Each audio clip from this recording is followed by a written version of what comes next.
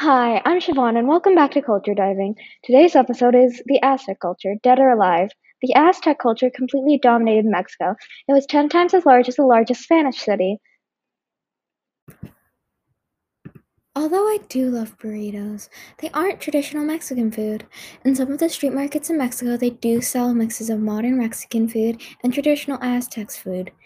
Modern Mexican food is a hybrid between what was eaten back then and the new culinary taste of Mexicans. A lot of the food you may like that you think is Mexican is actually Tex-Mex, things like burritos and hard-shell tacos. Tamales are a traditional Mexican food. Tamales are dried corn husks that are probably held from lingo meat or even axolotl. Cheese and sour cream are actually a newer thing for Mexicans because Spaniards introduced dairy. Spaniards actually introduced a lot more than just dairy. They introduced olive oil, rice, onions, garlic, oregano, coriander, cinnamon, cloves, and other herbs and spices. Aztecs actually ate a smaller breed of dog, and they also had a religious drink called pulque, which is now compared to liquid snot. Hipsters drink it, but it lost popularity as beer became introduced.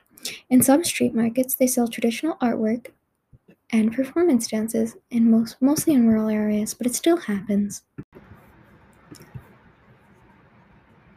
There is this dance called the shell dance, which is quite a common performance. The way they are beat is they listen to each other to their heartbeats to spin at the same time. This dance attracts locals and non-locals. Next to where they perform are some ruins. There are some specific ruins I would like to talk about. These ruins were discovered by electricians. In the ruins, there are two life-size clay figures. The first one was a winged warrior that was emerging from an eagle's mouth with talons at their knees. This figure represents life, or the sun at dawn.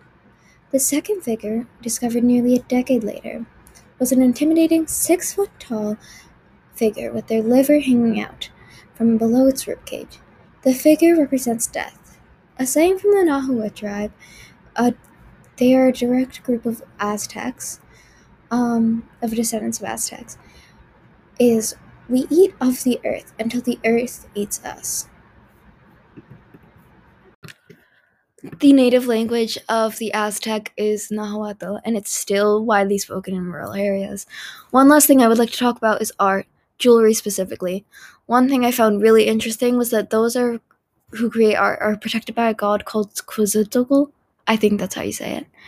That god was also known as a feather serpent because he was supposed to be a protector.